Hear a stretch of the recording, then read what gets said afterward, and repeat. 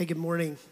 If you're here for the first time, we want to say welcome, and we want to get to know you. And so one way we can get to know you is by having you fill out one of our Connect cards. They're on all the communion stations around the room, so you can take a Connect card, put pen to paper, drop it in one of the offering boxes that are around the room on the communion stations, or you can download our app, Restoration Church Wood Forest. Go down, hit the Connect button, and you can connect with us electronically. It'll come straight to us.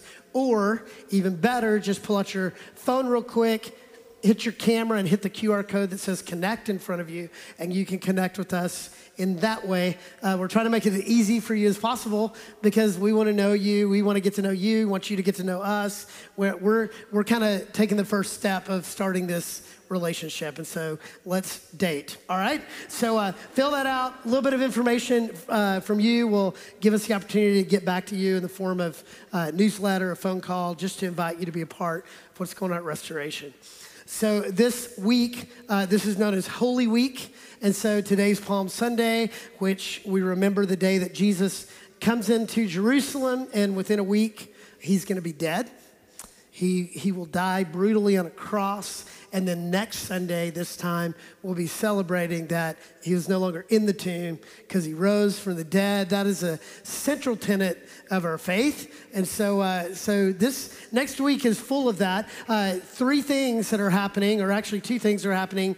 Starting on Friday, we will have a Journey to the Cross here. It's a come and go event from 10 to 7 p.m. And you will have the opportunity to walk through the stations of the cross, kind of a journey to the cross. It'll start with Genesis in the beginning and walk you all the way through when Jesus is laid to rest in the tomb and the tomb is shut, and it will prepare you for Easter when he is raised from the dead. And so it's an experiential thing. It'll probably take you about an hour to walk through. There will be scripture you can read.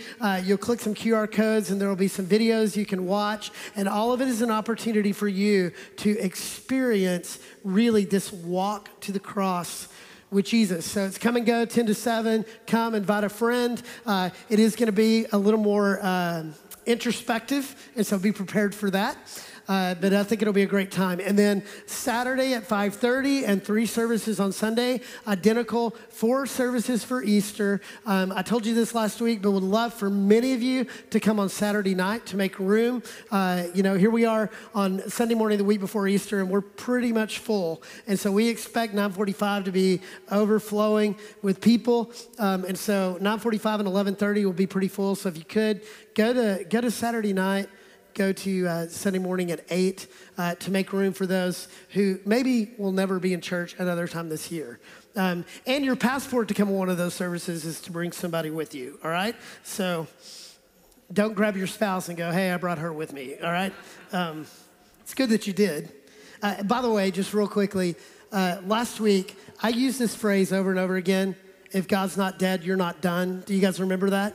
So I failed to attribute that, and so after the service, somebody had quoted me as saying it. I did not say that. That's from a song by Elevation Church called My Testimony, and it says in the bridge, if God's not dead, you're not done. You probably, if you listen to Air One, you heard it because they play it every 15 minutes, and so, but that phrase really impacted me, and so I just want to make sure if anybody thought, wow, that's really catchy. Well, it is, but I didn't originally say it. All right, so Revelation chapter 10, go ahead and turn there. And we're in the middle of God's final judgment. And so I want to just give you just a little bit of a sweep of the last few chapters as we move forward this morning, because it's going to be important to the passage today. So Revelation chapter 5, if you remember, John is in the throne room of heaven, and it says that God's sitting on his throne, and he's got this scroll in his right hand. It's sealed 7 times, so no one can open it. And remember, an angel calls out who's worthy to open, break the seals, open the scrolls. No one was found to be worthy. John is distraught, because remember, he's on the Isle of Patmos. He's a prisoner. He wants to be set free. He wants Jesus to come back and vindicate him. No one's worthy to break the seal, open the scroll. Remember, we said that the scroll is the deed entitled to earth, which now God, he's written down how he's going to execute his take back plan. This is final judgment, final salvation, final restoration of the world that's written in the scroll, sealed up. And then here comes the lamb-like lion, the lion-like lamb, who is Jesus. All right, you've been listening, good. Jesus, he comes on the scene and he is deemed worthy to break the seals, open the scroll. Man, all of heaven rejoices. And then in chapter 6, he starts breaking open the seals and we see these seal judgments. There are 6 of them that we see in chapter 6. In chapter 7, there is this pause. And during this pause, 144,000 completed Jews, meaning those Jews who are now becoming followers of Jesus, it's 12,000 from each of the 12 tribes are sealed on their forehead. They're protected by God so they can't be killed by the coming judgment. In fact, now they are going to be God's representatives or ambassadors in the world to bring more to faith during a time when God is executing judgment. What does that tell us?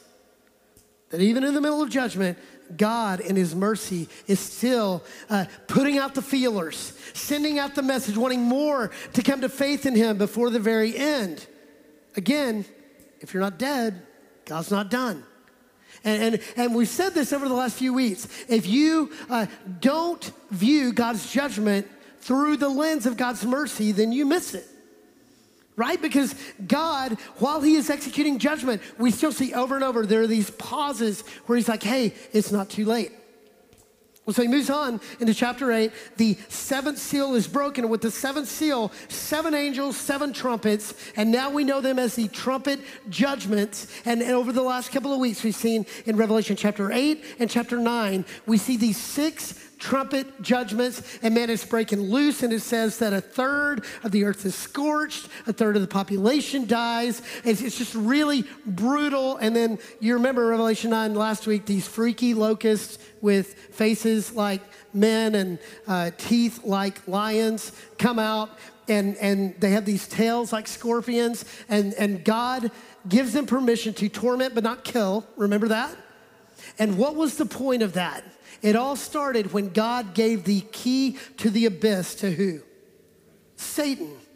And if you remember, that was our whole time together last week was unpacking the idea that the enemy actually only has the power that God gives him. That God is actually over all things, including evil. That it is not God and Satan trying to figure out how's this all going to work out. No. God is over all things, including evil. He has the final word on all things. And so the enemy only has the power that God gives him. And remember, we said, if the enemy only has the power that God gives him, and in Jesus, I've been given the Spirit of the living God on the inside of me, Romans 8 says that I've received the same power that raised Christ from the dead. That means I have resurrection power flowing through my veins. Is that a lot of power? Yeah. It's a lot of power, y'all. And it says that I have that same power coursing through my veins. So if the enemy only has the power that God gives him, then actually the enemy only has the power that I, as a follower of Jesus, give him. That's a no excuses life, y'all. The angel's propaganda who convinces you that you're not enough, who convinces you that you don't have what it takes, was actually defeated at the cross, which means he's got nothing but talk. And so the minute that you believe that and begin to live into that, it changes the way you live. I'd encourage you, if you missed the message last week, I believe that there's no more important message than this. Revelation chapter 9, if you're not dead, he's not done. And he's got things that he wants to do. And the enemy actually has nothing on you. Amen. Believe it and live it. It will change the way you live. So as we read through the passage today, I was reminded immediately of 2 Corinthians chapter 2, verse 15 and 16. All right, so we're getting here to chapter 10, and there's again a pause. In chapter 7, right before the 7th seal, there was a pause where the 144,000 are sealed. And now, right here in chapter 10, again, before the 7th trumpet blast, there's a rhythm to how this is all being played out. The beginning of chapter 10, another pause. But it reminded me of this. Paul says this in 2 Corinthians 2. For we are to God the pleasing aroma of Christ among those who are being saved and those who are perishing. Get this. To the one, we are an aroma that brings death. To the other, an aroma that brings life. What? Same smell, two different things, right? So what this says this morning, that the day that you received Jesus, and as you live into him and as you grow and receive everything that he wants to offer you, it says to some, the aroma that you emit, the product of your life, is life to those who are in your presence. It's a life-giving presence. Meaning in Galatians 5:22 and 23, the fruit of the Spirit, the characteristics that the Spirit brings on your life: love, joy, peace, patience, kindness, goodness, gentleness, faithfulness, self-control. So that's not an exhaustive list, but it's a pretty good one to start with, right? So imagine that all of those things are flowing out of your life. Well, it says that the aroma of Christ, what you're emitting, because you've received what? The DNA of Jesus. We say it every week. This is part of the DNA of Jesus. Love, joy, peace, patience, blah, blah, blah, blah, right? All of those things. I didn't mean to say blah, blah, blah, but you know what I mean. All these things are emanating from your life. And so it says to some it's life, which means to some it is attractive. To some, because the Spirit is drawing them, it's like, ooh, I want some more of that. Oh, that is what I've been longing for. I've been longing for love. It's why the woman at the well, she was so changed by Jesus because she had never received that unconditional love before, right? It's like, woo! The woman in John 8 caught in adultery, she had never been defended like that before. She had never received the peace of God, and Jesus showed her what peace looks like. You don't have to be anxious anymore. Be at peace. Go and sin no more. So we see it throughout the Gospels. So the some it brings life, but then it says to some it brings death. What? What does that mean?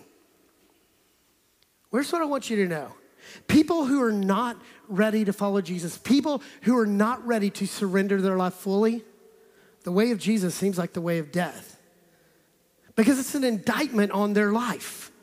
It's an indictment on the fact that I got my stuff and Jesus is trying to get in on my life. He's trying to get in on the things that I am holding dear, the things that I think that are important. And when Jesus comes on the scene, see, you can't follow Jesus and not live in transformation. And we'll see that this morning. Taste and see that the Lord is good. And so the whole idea is a transformed life. And so the reason that Paul is saying this, he's saying, hey, listen, to some, you will live as the aroma of Christ, and it'll make people mad. I've experienced that. So since the beginning of the year, I've had the opportunity to lead 4 different people to Jesus in my office. And it's been incredible. And so if you've never led somebody to Jesus, number one, if you're a follower of Jesus, it's time, all right? So be in pursuit of that. There's nothing better. There's nothing more exhilarating. And the other thing is, I really didn't have to do anything.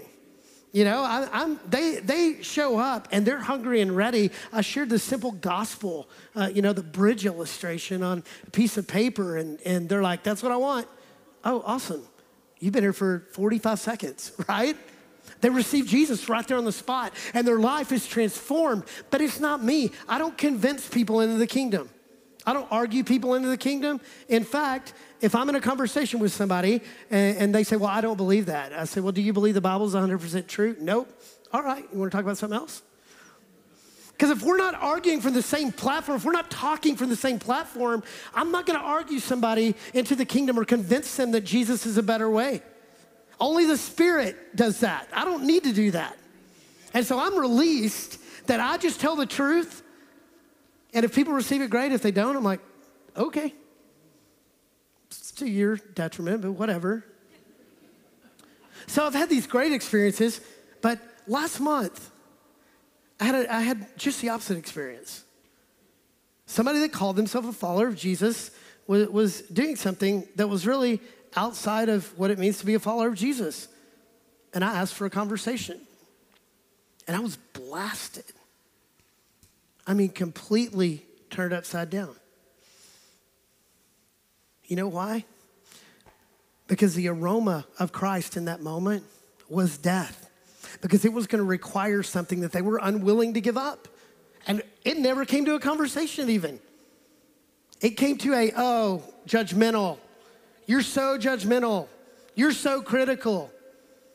You're just trying to censor me. Okay, I just wanted to see if you want to get together. Got it. Because you see, here's the truth of the matter in our culture today. If you are the aroma of Christ, to some, it is going to be life. To a lot of people, man, people are looking for love and peace and hope right now. They're desirant of that in their life. Desirous, not desirant, desirous. But for a lot of people, don't tell me how to live my life. Sounds good. So that's what we're going to see this morning. Jesus will always be an indictment on darkness because he's light. And when people aren't ready to surrender everything to Jesus, his way will feel like death to them. You've probably experienced it. Maybe that's you this morning. Maybe already in your life, or as you've been sitting here, that this is like, ooh, where are you going with this? Don't tread on me. I want you to know, I'm not here to judge you. But the Spirit may draw you this morning, may show you that there's a better way. So let's look at this. Revelation chapter 10, 11 verses, starting with verse 1. It says, then I saw another mighty angel coming down from heaven. He was robed in a cloud with a rainbow above his head. His face was like the sun, and his legs were like fiery pillars. So first of all, he says, then I saw. He uses this a lot in the book of Revelation. When he says, then I saw, it's usually a change of scene. So we've been going on through these 6 trumpet blasts, and with every trumpet blast, something really bad happens, something catastrophic happens. And now in chapter 10, it's all of a sudden this collective breath. Then I saw, and he says, I saw another angel, a mighty angel coming down from heaven. So we've seen angels throughout Revelation, and now this is another one. It's a big angel. He says a mighty angel coming down from heaven. We'll see how big he is in just a second. But this image is really reminiscent of chapter 1 when he sees Jesus for the first time. Do you remember it says he was in worship and all of a sudden he heard the voice like a sound of a trumpet blaring, and he turns and he sees Jesus in the last half of chapter 1, and he describes him, and he's big, his eyes are like fire, his hair's like wool, just this really big picture of Jesus. This is the same Jesus that he followed as a disciple, as a man who has now become the Savior, the King, the Lord. And so this image is reminiscent of that, but this is not Jesus. Because Jesus is not yet returning. We don't see him return until later in the book when he finally comes back to take back what is his. And so this is similar to what he talks about when he talks about Jesus, but this is not Jesus. It says he comes down from heaven, that he's robed in a cloud. And so when we see clouds, generally in the Old Testament and even in the New Testament, what's the imagery we get? We get thunder, we get lightning. It feels ominous, right? So this is a picture of judgment. As he's robed in a cloud, it's like he's descending and the clouds are surrounding him. Just think Mount Sinai in Exodus chapter 19 as Moses is about to go up and receive the 10 Commandments. And what does it say there? It says that on the morning of the 3rd day, there was thunder and lightning with a thick cloud over the mountain and a very loud what? Trumpet blast. Trumpets are everywhere, right? This is happening thousands of years ago. It's happening here in Revelation. And here's what we know. We can use Scripture to interpret Scripture. So we see these clouds that are hovering over Mount Sinai, and this is the moment when Moses will go up and receive the law of God for his people. And it happened with this heavy cloud, thunder, lightning. And so we think of a cloud, we think of judgment. But here's what's interesting. What else do we see? He had a rainbow over his head. A rainbow over his head. So this is an odd paradox, right? So think about, when I was talking about 2 Corinthians, we see one image two responses. We see the aroma of Christ, and we see some think it's life, some think it's death. We see here this image of an angel that is robed in a cloud, which is a picture of judgment, with a rainbow over his head, which is a picture of covenant. So think about the first time we see a rainbow. It's in Genesis, post-flood, that God gives them a rainbow with a promise that he'll never again destroy the earth by water. We would challenge that here in Houston, right? But we're still here. If God's not dead, he's not done, right? So here we see this picture of a rainbow which represents covenant. So think about this. Looking at this angel, which perspective would you see? Do you see the judgment of God, the justice of God, this ominous cloud? Is that the way you view God? Do you view him as kind of, man, you're just one inch away from being smited by the mighty smiter? Or are you focused on the rainbow, on the promise that he's faithful no matter what? No matter what. It's this same paradox that we see in Malachi chapter 3.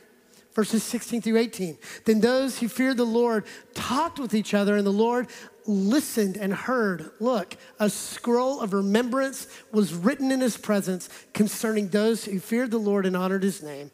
On the day when I act, says the Lord Almighty, they will be my treasured possession. I will spare them just as a father has compassion and spares his son who serves him.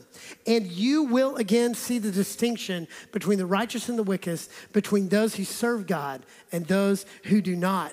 What is the picture there? It's this, again, this dichotomy, right? You see the two things at play, the righteous and the wicked. We see this angel full of justice, full of mercy, judgment, and covenant. So it says also that he has face like a sun.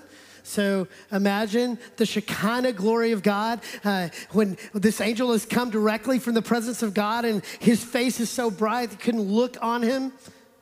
Like Moses, when he'd been in the presence of God, he had to wear a veil over his face because people could not look at him because he had been in the presence, in the glory of God. Legs like fiery pillars. When we think of fire in the context of Revelation, we think of death, destruction, judgment. But when I thought of it, I thought it could either be something that destroys or something that purifies. Again, it's all in the way you look at it. A dual theme. Verse 2. He was holding a little scroll which lay open in his hand. He planted his right foot on the sea and his left foot on the land. So little scroll. So what is this little scroll? Is this the same scroll from Revelation 5 that Jesus opened up? Or is this a different scroll? Scholars have a varying degree of what they believe that this scroll is. So nobody knows for sure. I actually believe it's the same scroll that Jesus took from the hand of the Father, the same scroll that he broke over the seal, opened the seals, because it's open, it's laying open in the hand of the angel. So it's consistent imagery with everything that we've been reading in its context. And so the Greek word for scroll in Revelation 5 is biblion. And so you've got the scroll, the biblion, and we'll see again in verse 8 of chapter 10, he will use that word again, biblion, the same exact word. Here in verse 2, he diminishes it, and he uses the word biblaridion. Yeah, whatever. So it's a smaller form of the word. It means he's diminished it somewhat. But I believe this is why he's diminished it, because we're going to see at the end of this chapter that John is going to be asked to go and take it. So it needs to be a man-sized scroll so that he can grab it. If it were a God-sized scroll, it would be impossible for him to take out of the hand of this angel. And so we'll see that as we go through the passage a little bit more. But he's got this scroll, it's open, and it's in his hand, and it says he's got one foot on the land and one foot on the sea. What does that mean? It means that everything is under the control of God.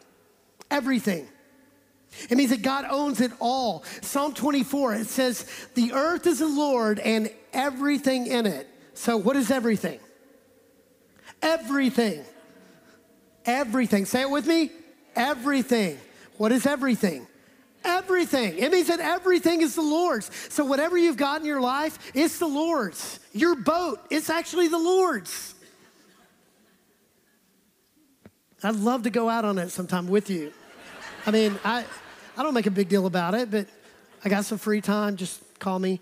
But everything is the Lord's. Everything. It should change your perspective. The things that you own are actually given to you on loan by God. It's all his, everything. And he puts one foot on the land, one foot on the sea. What does that tell you? This is a big angel, right? This is probably a little bit of a terrifying vision. That in the middle of all of the war and all of the destruction that he's seen, there's this pause and this giant angel robed in a cloud with a rainbow overhead comes and he's holding out something for John. He doesn't know what it is yet. But look, this would be even more terrifying. He gave a loud shout like the roar of a lion, and when he shouted, the voice of 7 thunders spoke. So the roar of a lion, terrifying, but also like the sound of 7 thunders. Equally terrifying, okay? This is not like the rolling thunder after a thunderstorm. This is like the thunder that shakes your house. You know that thunder that kind of, freaks you out? Yeah, that's that, times 7, right? Just imagine rapid succession. You feel like that you're in a third world country during war, right? It's unnerving. So roaring like a lion, 7 thunders. What does 7 represent? It represents perfection. Thunders representing judgment. This is perfect judgment. Perfect judgment that's about to be poured out. Think about in 1 Samuel chapter 7, verse 10, this thunder is described. When Samuel was sacrificing the burnt offering, the Philistines drew near to engage Israel in the battle. But that day the Lord thundered with loud thunder against the Philistine and threw them into such a panic that they were routed before the Israelites. When the Lord thunders, it throws the enemy into panic.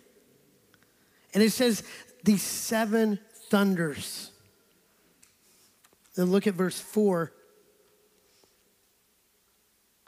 And when the 7 thunders spoke, I was about to write, but I heard a voice from heaven say, seal up what the 7 thunders have said and do not write it down. So remember, what was the number one thing that John was told at the beginning of the book? Write down everything that you see and hear. So he was tasked with that. He's been given this vision of Jesus, given vision of the 7 churches, given vision of the throne room, and now he's been given this vision of all of this destruction that's taking place. And now he hears something, we don't know what, but as these 7 thunders happen, something has been told to him.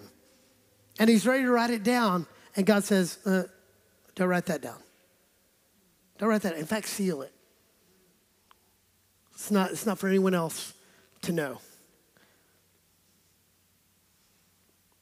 But we all want to know, don't we? I mean, what did he say? Here's what we know for sure. We have no idea. Why? Because God sealed it. Because God has the right to do whatever God wants to do. And it's interesting that this happens right here in chapter 10. We're seeing all of this unleashed. We're seeing really hell unleashed on earth. He's released evil to turn on evil. And we're seeing this happen. And then there are 7 more thunders, which complete judgment that's about to take place. He says something to John, and then he says, hey, keep that to yourself. That's just for you and me. Well, it seems to contradict Revelation 22:10. Because Revelation 22:10 says this, then he told me, do not seal up the words of this prophecy of this scroll because the time is near. So he tells him, hey, let it all out except this. So here's what I want you to know about that. First of all, we have no idea what he said there. But two thoughts. Number one, I think what he was saying was, here's 7 more things I was going to do, but I'm not going to do them, right? My mercy, my complete just taking over the world, it could be worse. And I've chosen not to do these 7 things. Almost like kind of a little inside scoop, by the way. This is the uncut version, John. Could be worse. Mercy of God on display. But here's number 2. Think about that intimate moment between John and God. He lets him into a moment and then says, hey, that's just for you and me. What would that be like? What would that be like in your relationship with Jesus? If he told you things, intimate things about your life, intimate things about your future, intimate things about your spouse, intimate things about the world that you're living in, and he says, hey, this is just for you and me. I want you and I to experience this together. Not in an extra biblical kind of way. I'm not saying that God's going to give you a new revelation to be added onto the word. But what if he opens and gives you insight into his word in a way that you've never heard before? And he says, hey, I'm opening it for you and me because he wants relationship with you. This is not a 30,000-foot God that is raining down on you, that is sitting up on his throne, just watching you run around like a chicken with your head cut off. And hey, you prayed a prayer, you'll be up here someday, but until you do, good luck. Don't we live our lives like that? That's Western Christianity in a nutshell. Pray a prayer so that when you die, you get to go to heaven. I mean, that's cool, that's a byproduct, but it's not the point of the gospel. You see, God wants to have these intimate moments with you, these moments in the secret place where he reveals things to you that will bring you to life so that you can receive them and go out and live the life he's called you to live.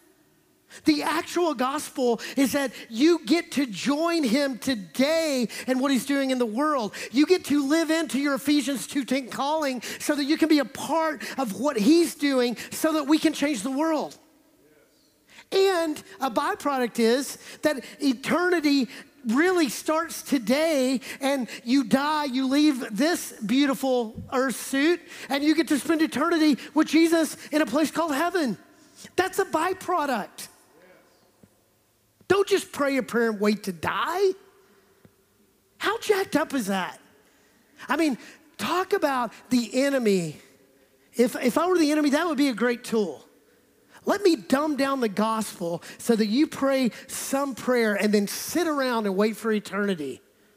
Either bored to tears or just continue living your life going, well, I prayed the prayer, I'm good.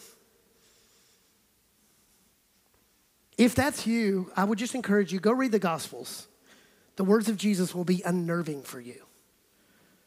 Because what we have sold the church in America and what Jesus said are 2 completely different things. In fact, you lay the words of Jesus on the American church, and it's a little scary.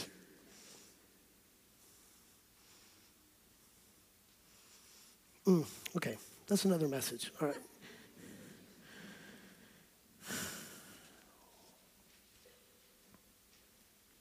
So we think about, this is a mystery that we don't know, that God says to seal it up. But in Job 37:5, he says this, God's voice thunders in marvelous ways. He does great things beyond our understanding. God's ways are incredible. Even the hard things are incredible. The things that you don't want to hear are actually incredible because he's good always, all the time, all the time. He's always good. And he does great things that are beyond our understanding. You know, if you knew everything that you could know about God, guess what? You'd drop dead, right? God is too marvelous for our understanding. So here's how I know none of you know everything there is to know about God. Because you haven't dropped dead yet, right? We're waiting. I'm waiting for the day that I say something and you finally achieve that and then you just drop and we carry you out. I don't know where that's going. All right. But it's really beyond our understanding. His goodness is beyond anything we can comprehend. Okay, verse 5. Y'all are like, what is he talking about? I don't know. Then the angel I had seen standing on the sea and land raised his right hand to heaven. He swore by him, he lives forever and ever, who created the heavens and all that is in them, the earth and all that is in it, and the sea and all that is in it, and said, there will be no more delay. But in the days when the seventh angel is about to sound his trumpet, the mystery of God will be accomplished just as he announced to his servants and prophets. So it says that the angel now raises his right hand. If you've ever been in a court of law, raise your right hand, repeat after me. What are you doing? I do solemnly swear. He's swearing by God. Now, Jesus, he tells us, don't make oaths, don't swear to God. Well, he's an angel, so he gets a pass, right? He's been sent by God, and he says, listen, I swear by God that the mysteries of God are about to be accomplished. When that seventh trumpet blows, there will be no delay. What's he saying? The end's coming, y'all. The end is coming. It's sure. The trumpet sounds, we'll see that seventh trumpet actually activates these seven bowl judgments. The last seven judgments that happen in rapid succession, and then Jesus comes and brings final salvation, final restoration to the world, and the end will come very, very quickly. Look at what happens when the seventh trumpet sounds in Revelation 11. This is a spoiler alert, all right?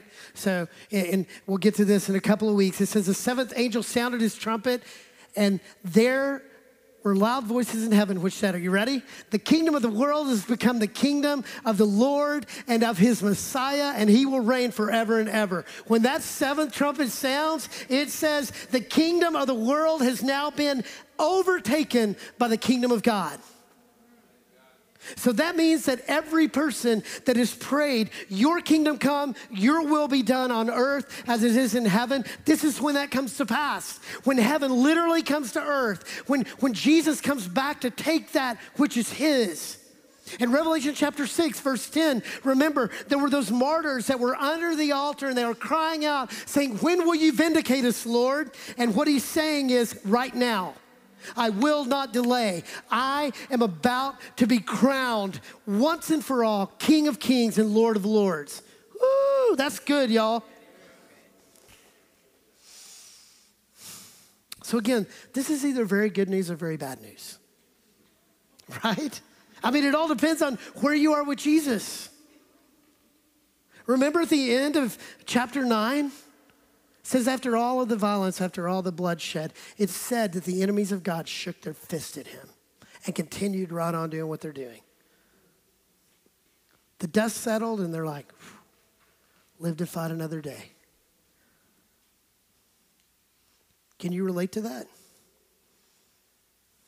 I just think of, I know so many people that have come right to the brink of holiness.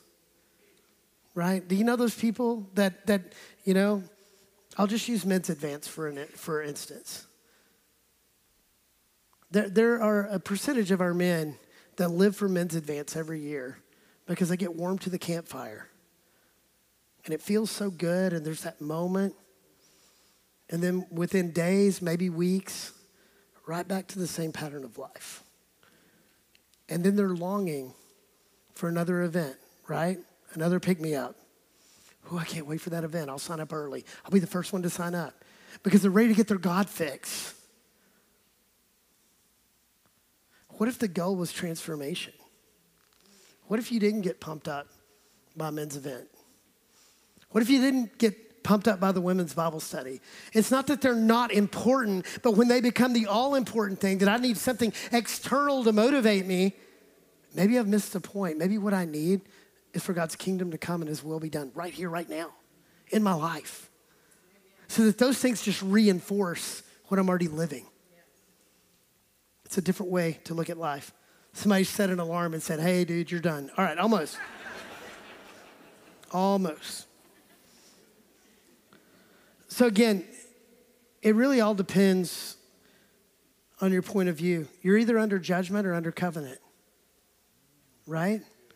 Either you're living under the judgment of God because you don't know Jesus, or you're living under the covenant that Jesus died to give you, the new covenant of his blood. Again, two thoughts, right? That 2 Corinthians passage, the aroma of life or the aroma of death. Okay, we're almost done. Verse 8, then the voice I had heard from heaven spoke to me once more.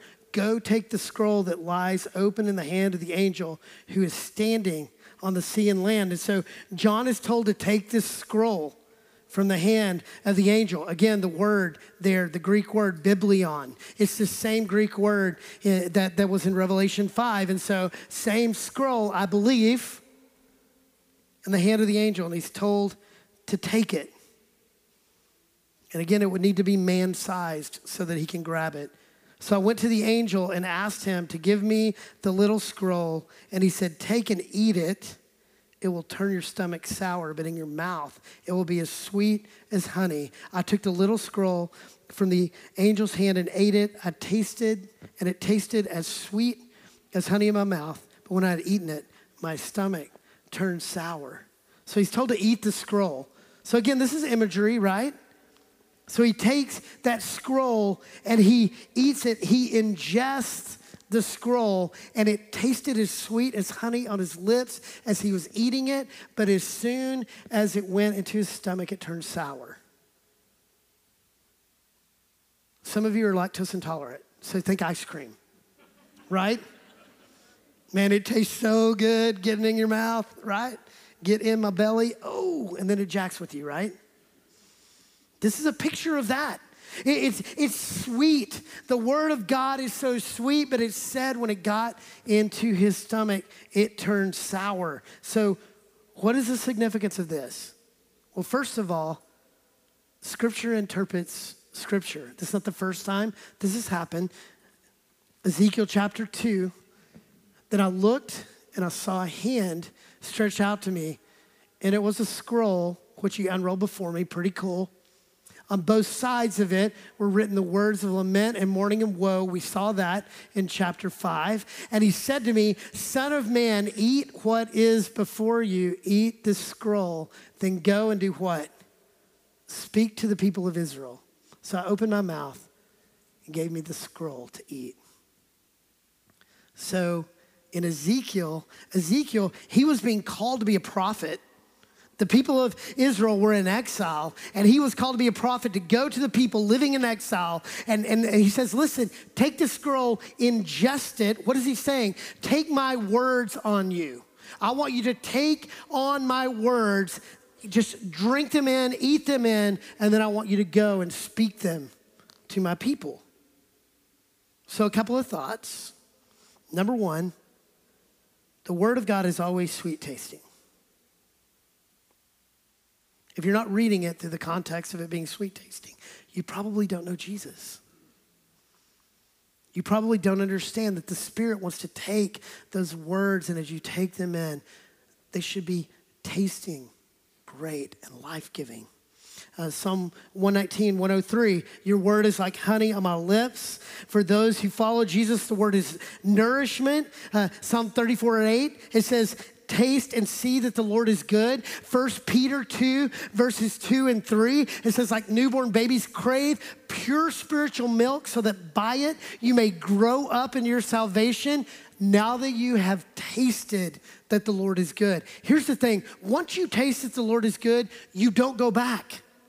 Once you fully have embraced the word of God and ingested it, you know that it is sweet. You know that it's good. You know that it's right. Taste and see that the Lord is good. But the second is that it's bitter in John's stomach. Why?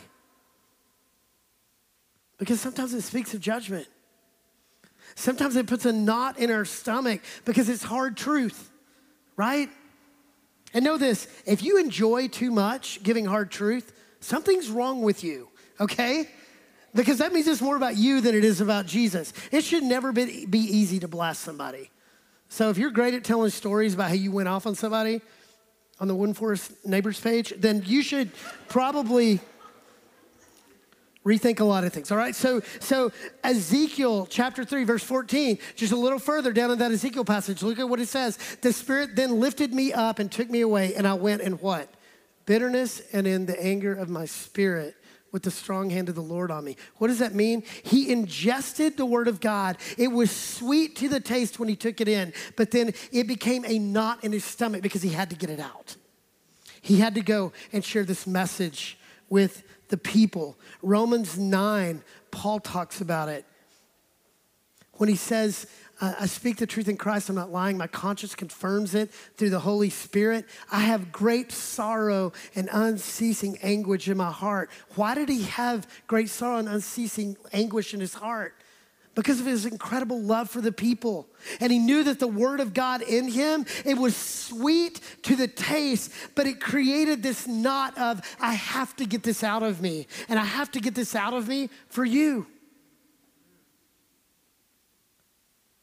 It was his love that compelled him to share.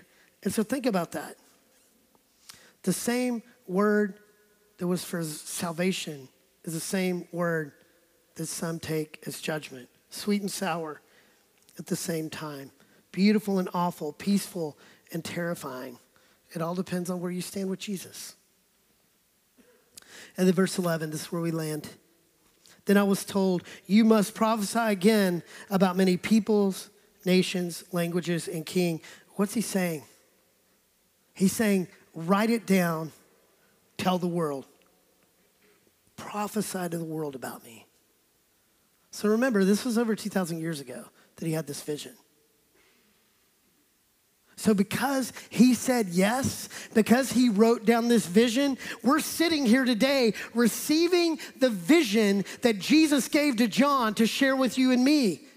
He is literally, John is prophesying to you and me about languages and nations and kings, and he's telling us our future. That's the beautiful picture of this. What is he saying? He's saying, tell the world, write it down, go and tell. It's a great commission, right? Matthew 28, 19 and 20. Again, a compatible passage in Acts 1:8, right? He says this, he says, listen, I want you to go and make disciples. Acts 1:8, he says, the Spirit is gonna fall on you and you will be my witnesses. And where? Jerusalem at home, Judea in your city, Samaria in your state, and unto the ends of the earth, your nation, your world. This is our commission.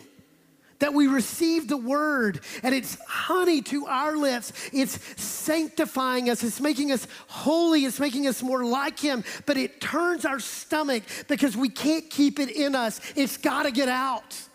And so it gets out as we go into the world. We are living in a world that we are called to go and tell. And we don't lord over people. We don't preach down to them. We don't come in the name of anger. In fact, it is not your job to convince people into the kingdom. It's not your job to argue them into the kingdom. It's your job to, Ephesians 14, speak the truth in love. I don't know how many conversations I've had with people that we start talking, they start arguing. I say, do you believe the Bible's 100% true? Nope. Okay, want to talk about something else? If we're not talking from the same platform, I don't feel compelled to argue them into the kingdom. It's not my job, it's the Spirit's job. It's my job to speak truth, and there will be a day when something will happen in their life, and hopefully they will consider, maybe I've missed something. And then in their pursuit, maybe they come back and go, hey, tell me a little bit more. And then we begin to talk from the same platform. See, if you're dead set on arguing people into the kingdom, that's why you're not seeing any fruit, right? Because number one, it's not your job in the first place. It's the Spirit's job. He draws people. You just ingest the word. It's sweet to the taste. It gives you this sense of urgency to go and tell. And then you just leave the results up to God. It seems too good to be true, right? It seems too simple to be true. See, the enemy, again, the angel of propaganda wants to make this more difficult for you than it needs to be.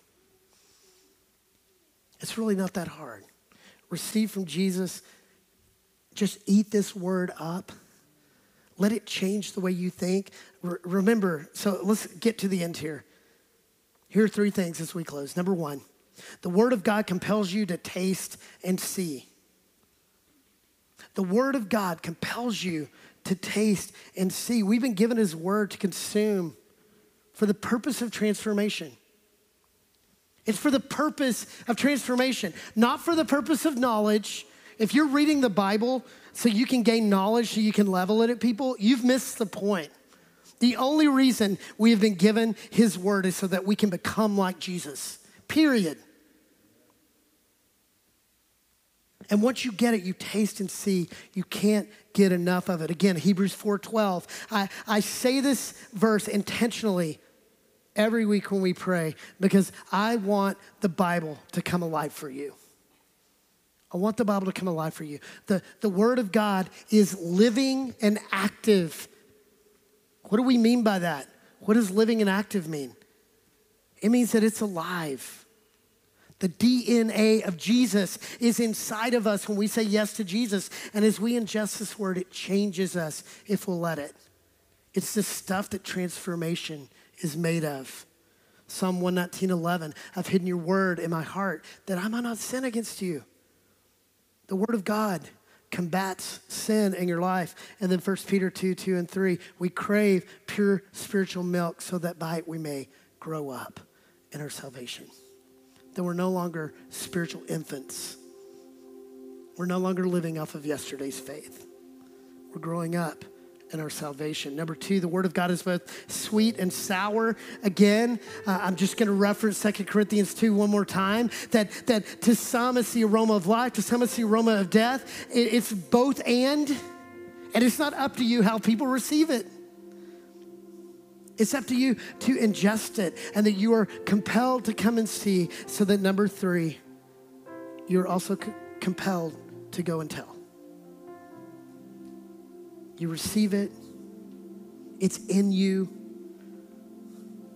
It's sweet, but then you've got that knot in your stomach. I have to go and tell. See, if you believe what Jesus said, I'm the way, I'm the truth, I'm the life. No one comes to the Father but through me. If you truly believe that the words of Jesus are literally the words of life, how could you not be compelled to go and tell?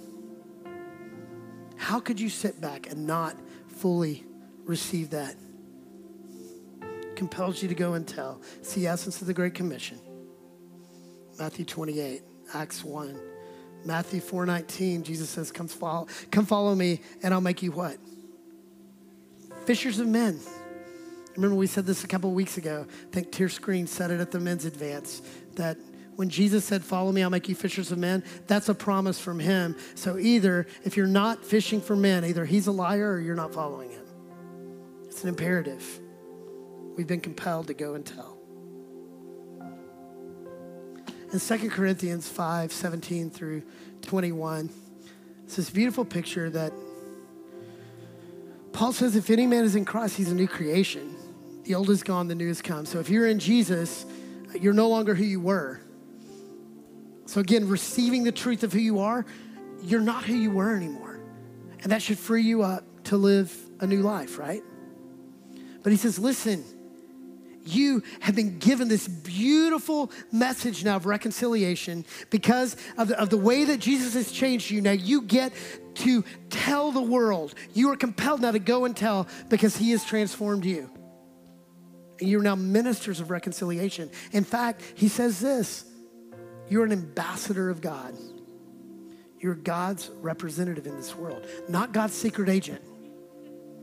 No, because you've been changed, because you've been made new, because you are armed now with this message of reconciliation, because you are ingesting daily in the secret place the word of God and it's becoming a part of you. It's part of your fabric where it just rolls off your tongue and conversation. Now you're an ambassador of God in the world. What does that mean? It means that God wants to use you to change the world. He wants to take your Eunice, your Ephesians 2:10 calling. He wants to train you in what it means to follow him. And so you take the word in. It's sweeter than honey. but it's also sour because it puts a knot in your stomach that I can't hold on to it anymore. I have to go and tell. That's what you were made for. And so, Jesus, I pray that you would transform our thinking.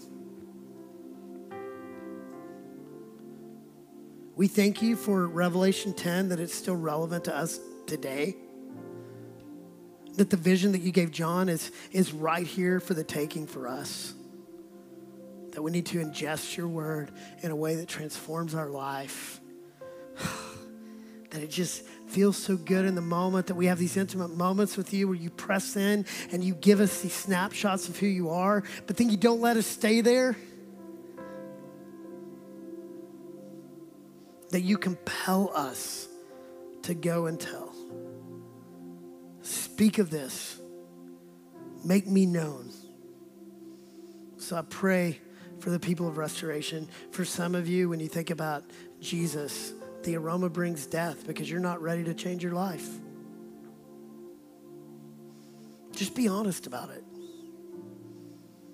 Be honest about where you are, because, you know, the first step to transformation is knowing where you are and being honest about it. And maybe today you just need to say yes. I'm tired. I'm tired of trying to do this on my own.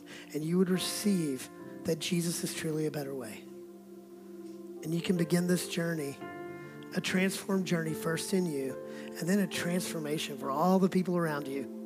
And just watch how God will use you to change the world.